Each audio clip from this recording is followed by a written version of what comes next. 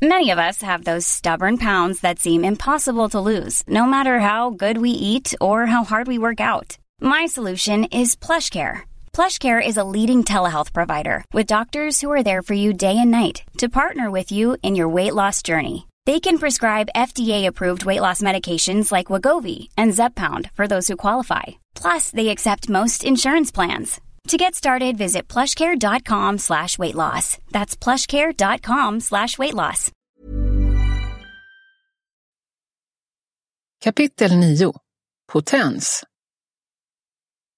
Jag befinner mig i USA och på tvn går en reklamfilm med ett medelålders par som badar i varsitt badkar på en terrass. De håller varandra i handen och njuter av solnedgången tillsammans. Jag ser en annan variant på samma tema. Medelålders par som håller handen i varsitt badkar, fast denna gång står badkaren på en strand. Solnedgång förstås. Jag hänger inte med. Vad är grejen med badkaren? I en tredje variant står ett moget par och är glada bredvid varandra på en pittoresk bro medan vinden leker i håret och löv singlar ner. Det är höst, det är lagom varmt ute. Man lägger en arm om den andres axlar, man är god och nöjd och längtar efter en kopp varm choklad. En mjuk slogan tonar fram. När det är dags kommer du att känna dig redo då. Vad är det som ska säljas här? Pensionssparande? Livförsäkring? Begravningsbyrå? Någon advokat som skriver testamenten? Svaret är Cialis. Ett potensmedel som släpptes några år efter Viagra, men sägs ha många fler fördelar än sin föregångare. Cialis påstås till exempel kunna hålla erektionen betydligt längre än Viagra. Hela 36 timmars effekt, till skillnad från 8 med Viagra. Cialis verkar dessutom snabbare och effekten påverkas inte av kost, vilket det kan göra i fallet Viagra, som för övrigt också sänker blodtrycket temporärt under användningen. Det gör inte Cialis. Ändå är Viagra det bäst säljande potensmedlet i USA och har alltid varit. Bara utanför USA börjar Cialis knappa in, men det först efter 2013 då patentet för Viagra gick ut och fler generika började flöda på marknaden. När det gäller igenkänning är det däremot ingen som helst konkurrens. Viagra är synonymt med potensmedel. I USA är Viagra ett av de läkemedel allra flest människor känner till, tillsammans med huvudvärkstabletterna Advil som motsvarar svenska Alvedon. Den ofantliga succén med Viagra kan förklaras av att de var först ut på marknaden, storskaligt dessutom. När det lanserades var det verkligen med dunder och brak och produkten var efterfrågad sedan länge. Men den största förklaringen är deras offensiva och smarta marknadsföring, där man redan från början valde en helt annan approach än Cialis med sina medelålders par i varsitt badkar. Sånt trams skulle Viagra aldrig förmedla. Viagra har nämligen alltid riktat sig direkt till mannen och bredbent lovat: du får en erektion ikväll och ingenting annat. Några av de tidiga reklamfilmerna visade män i högst vardagliga situationer, på väg till jobbet, i tunnelbanan, i hissen upp till kontoret. Hos männen märktes en övertydlig känsla av självförtroende och segerrus. I en film påverkar en kollega för mannen i hissen att han ser trött ut. Sömntutan ler och förklarar att han inte sov så mycket igår för att han hade fantastiskt och oerhört tillfredsställande sex hela natten lång. Just det sista får man gissa sig till eftersom det är censurerat av ett litet blått Viagra-piller framför munnen. I en annan film för Queens, We Are the Champions, betonar känslan av glädjeyra, seger och överlägsenhet. I en tredje är det My Way med Frank Sinatra som får förmedla känslan av att ha övervunnit ett hinder och kommit ut segrande. Att han gjorde det på sitt sätt duschsjunger en lycklig man som, får man förmoda, fått ståndet tillbaka och nu duschar av sig svetten från ett lyckat samlag. Det är såklart en känsla man kan avundas. Jag tänker på om kvinnor någonsin framställt så segervissa och stolta efter sex. När Playboy 1968 frågade sexterapeuterna William Masters och Virginia Johnson om det vanligaste skälet till impotens är den ökänt humorlösa Masters tvärsäker: rädsla. Hon förklarar vidare att oavsett varför eller under vilka förhållanden mannen misslyckas med att få eller behålla en erektion första gången är det största skälet till hans fortsatta erektionsproblem efter det rädslan att det ska hända igen. Först under 1980-talet skedde de riktiga framstegen inom läkemedel och vetenskap kring impotens, som då på intet sätt var ett nytt problem. Istället för de psykologiska mekanismer man tidigare pekat på började man intressera sig för de mer fysiska skälen kring erektionssvårighet. Stadig blodtillförsel i penis och så vidare. Det stora genombrottet kom 1983 då den brittiska fysiologen, tillika kompositören, Giles Brindley, bokstavligt talat drog ner brallorna inför deltagarna på den årliga konferensen för amerikanska urologer och visade upp sitt praktstånd. Det var inte vilket dussinstånd som helst. Han hade nämligen fått det helt på kemisk väg och uppmanade publiken att komma fram och inspektera noggrant. Precis innan presentationen hade han uppe på hotellrummet injicerat 5 milligram av en alfablockerare i penis. Man kan bara tänka sig den glädjeyra och sexoptimism som följde bland konferensdeltagarna. Ett av mänsklighetens mest irriterande medicinska bekymmer skulle snart vara löst. Så blev det också, fast av en slump. Ett decennium senare uppfanns Viagra som en otippad följd av att läkemedelsföretaget Pfizer framställde ett ämne som skulle hjälpa patienter med hjärtproblem genom ett bättre blodflöde. Farmaceuterna och specialisterna insåg glatt och förvånat att deras nya medicin hade en oerhört intressant bieffekt. En stark blodtillförsel till det manliga könsorganet. Pfizers styrelse lär ha fått enorma dollartecken framför ögonen. Det blå pillret blev tillgängligt för allmänheten i mars 1998 och redan under de första 3 månaderna ute på marknaden hade rekordmånga recept skrivits ut. Viagra är det snabbast säljande läkemedlet någonsin med en global efterfrågan. Många prisade Gud, eller i alla fall Pfizer, och kände livsglädjen komma åter. Jag kanske låter raljerande här, men jag vet att Viagra räddat många äktenskap och många mäns stolthet. Det var helt enkelt ett mycket efterlängtat piller som fyllde en funktion. Folk stod i kö för att få det. Det var lätt att använda och dessutom oerhört funktionellt. Impotens är ett problem som påverkar båda personerna i en sexuell relation, som bekant.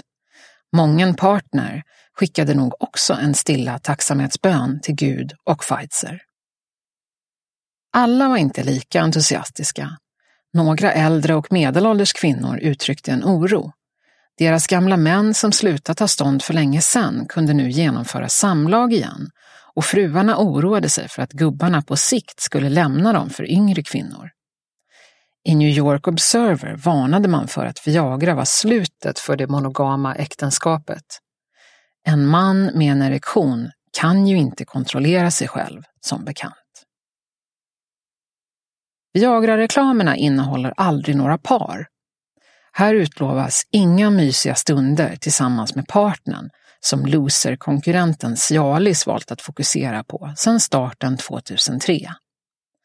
Cialis insinuerar inte ens sex om man inte gör den långsökta kopplingen att ett badkar betyder naket och att naket nödvändigtvis måste betyda sex. De antyder som bäst en trevlig stund tillsammans. Eller i varsitt badkar, det är oklart. Detta till skillnad från Viagra, som i sin totalt mansinriktade reklam tydligt och konkret utlovar ett stånd. För att budskapet ska nå fram används lättbegripliga metaforer för manlig styrka. som stegrande hästar, stora truckar med enorma hjul och ståtliga segelbåtar i kraftig vind. På många sätt är Viagra ett typiskt manligt piller. Ta det och bli man igen. Du får en erektion och du behöver inte prata om dina känslor, vad som egentligen bekymrar dig och hur du egentligen känner inför att ha sex med din fru. Bara svälj. För det är ett kulturellt och socialt format faktum att män har svårare att prata om personliga problem och att uttrycka sig kring känslomässiga svårigheter. Kring relationsproblem vill man antingen inte prata eftersom det känns som om man skuldbelägger, eller så är man rädd för att undersöka den egna delaktigheten. Det är helt enkelt besvärligt för männen att prata om psykologiska besvär, vilket sorgligt nog märks inte minst på självmordsstatistiken. Män ber inte om hjälp när döden börjar te sig som det enda alternativet. De planerar effektivast möjliga sätt att göra slut på lidandet. Kvinnor skadar sig i regel flera gånger innan de bestämmer sig för att ta sitt liv. Vad detta beror på är en komplex fråga. En av kulturen formad bild av en man som handfast, rättrådig och inte så klemig. En socialt formad miljö där män inte hittar arenor där det är okej att dela med sig av känslor, problem och oro.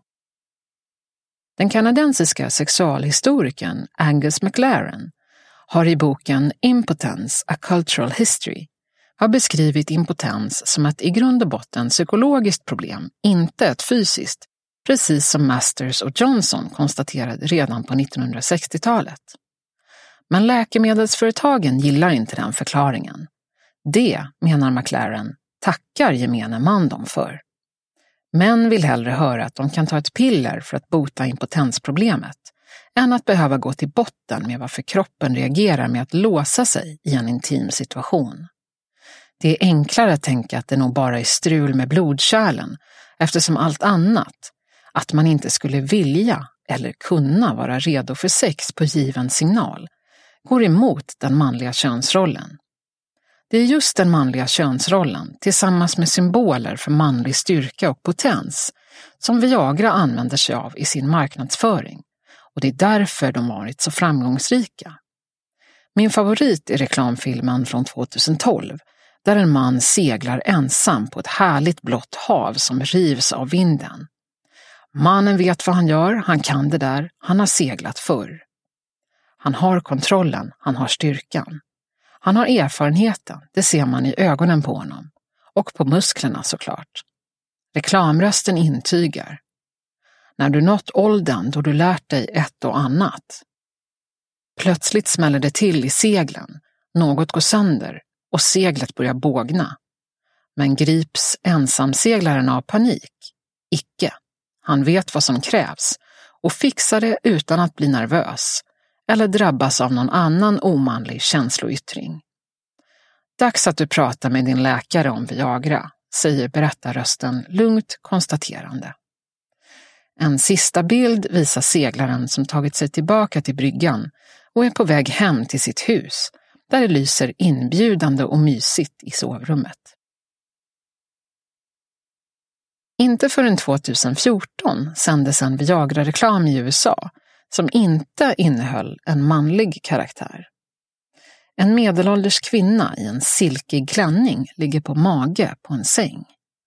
Hon tittar rakt in i kameran, direkt in i den impotentes ögon och säger med brittisk accent: du vet, många män har det här problemet. Varför har hon brittisk accent? För att det är sexigt, gissar jag. Och för att man ska distansera problemet lite. Det händer inte här i USA. Kanske är hon en kvinna man träffat i hotellbaren på affärsresan. Prata med din doktor om Viagra, uppmanar hon med blicken rakt in i kameran. När man bedömer om någon lider av erektil dysfunktion gör man det ofta med ett Erection Hardness Score, en poängskala mellan 0 och 4, där ju lägre poäng man får, desto större erektionsproblem har man.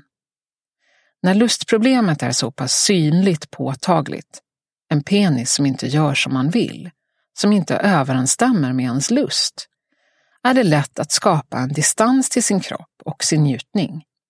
Självklart också till sex, i synnerhet när problemet mäts på en hårdhetsskala. Det kan ta sig ytterst sorgliga uttryck. Det kan kännas som ett stort personligt nederlag. Det handlar inte längre om att njuta tillsammans med en partner när man sväljer det där pillret som i reklamen inte ens nämner tanken på att dela stunden med någon. Utan det har istället kommit att handla om att bevisa något för sig själv och sin partner. Att kunna få vissla We Are The Champions i hissen upp till kontoret så alla hör och förstår att här kommer en riktig och lycklig man. Med tanke på att fruarna faktiskt kan bli nervösa när mannen börjar få stånd igen och tv-reklamen visar män som är så stolta över sin erektion att de skryter om den, så är det också andra män man verkar vilja berätta för när penis fungerar som den ska. Det finns 2 sätt att se på en dickpic utifrån detta.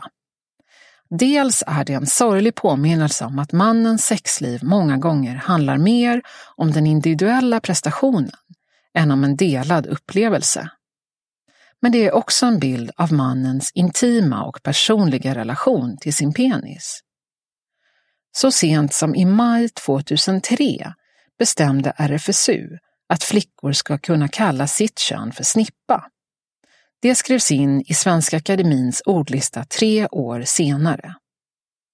Skillnaden mellan vulva och vagina är det inte alls lika många som kan jämfört med skillnaden mellan penis och ollon. Vulva är ett ord som knappt används. Oftare säger man vagina, fast denna är den inre delen av det kvinnliga könsorganet, inte hela. Männens relation till sitt kön är mycket personligare, mer intimt. De har också fler ord att uttrycka sig med kring detta. De delar även fler intima stunder ihop. En ung pojkes första sexuella erfarenheter sker oftast mellan honom, hans kuk och en bild.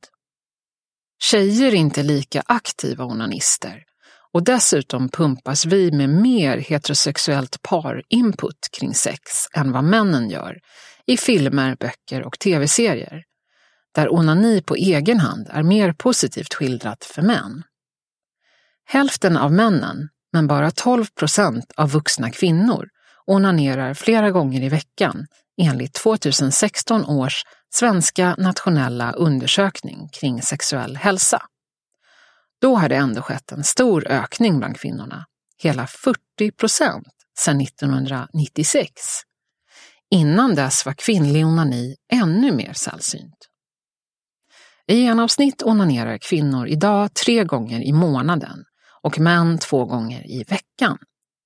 Pojkar börjar tidigare än flickor, skäms mindre än flickor, får mer överseende med sin onani från till exempel äldre personer i ens närhet, som stora syskon och till och med föräldrar.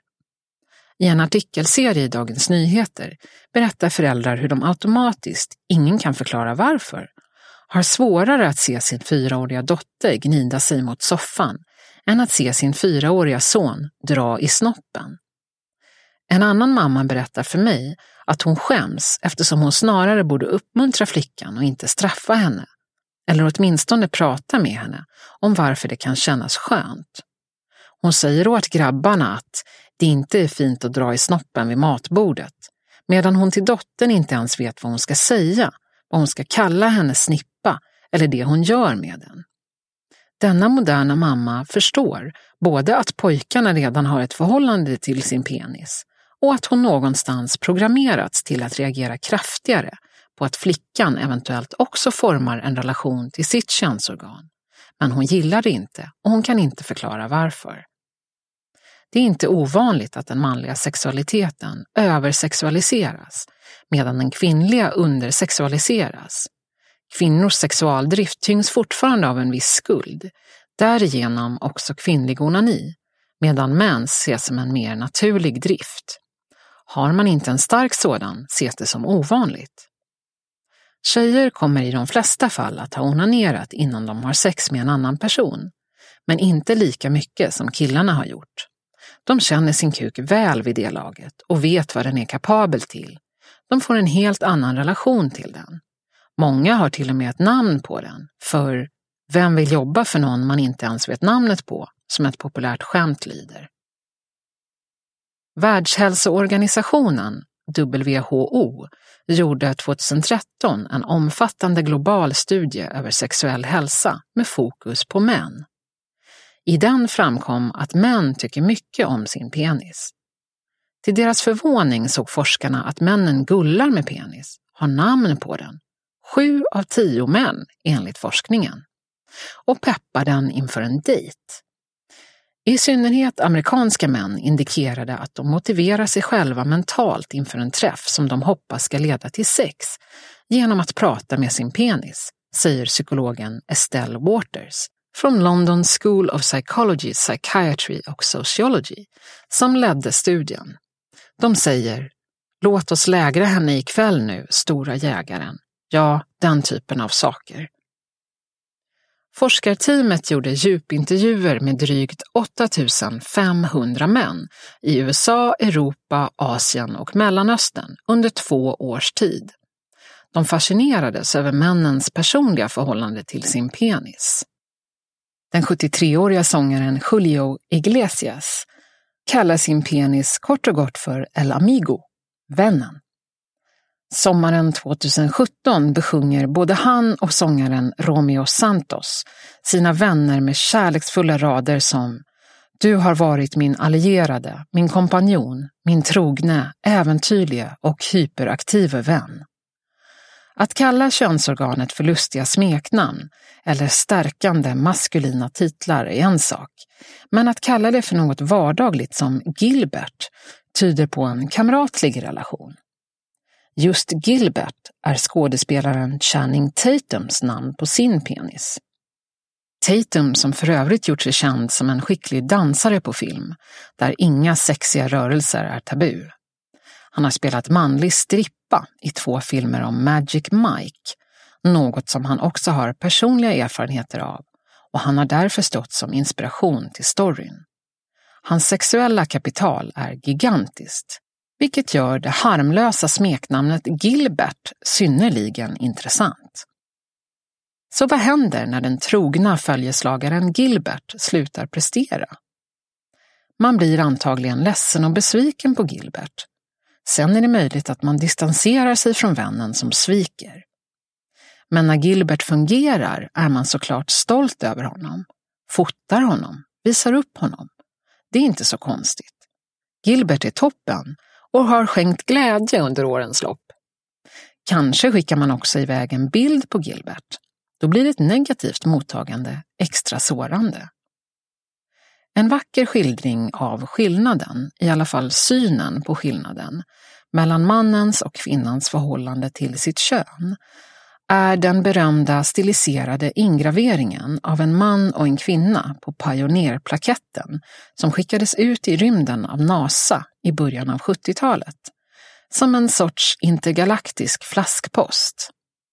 Tanken var att om det fanns främmande livsformer som var nyfikna på vad människan var för varelse, skulle de mest grundläggande fakta om vår art finnas på aluminiumplaketten. Ett av dessa fakta är detta. Kvinnan har inget kön, men mannen har en fin penis. Kvinnan har ingenting att kalla för Britta, Cherry Lee eller drottningen. Det är tomt där nere, stumt och tyst. Inget att hålla i, inget att se. Det har visserligen sagts att upphovsmännen fått tidsbrist när plaketten tillverkades och att avbilden av kvinnan på grund av detta förenklades. Det må vara hur det vill med den saken. Poängen är att mannens organ synligt sitter utanpå kroppen och tar plats och uppmärksamhet. Det är lätt att hålla i handen i soffan framför tvn. Kvinnans är osynligt, ingenting att krama och snacka med, peppa inför en dejt. Inget att bli så stolt över att vi fotar och skickar en bild. Vilket nog också bidrar till oförståelsen till varför en man kan känna och göra så. Nu finns det såklart kvinnor som älskar sitt kön, som kallar den fiffig och som gillar att visa upp den. Andra låter göra avgjutningar av den i gips eller hylla den genom så kallad fittkonst. Men den stora majoriteten gör det inte.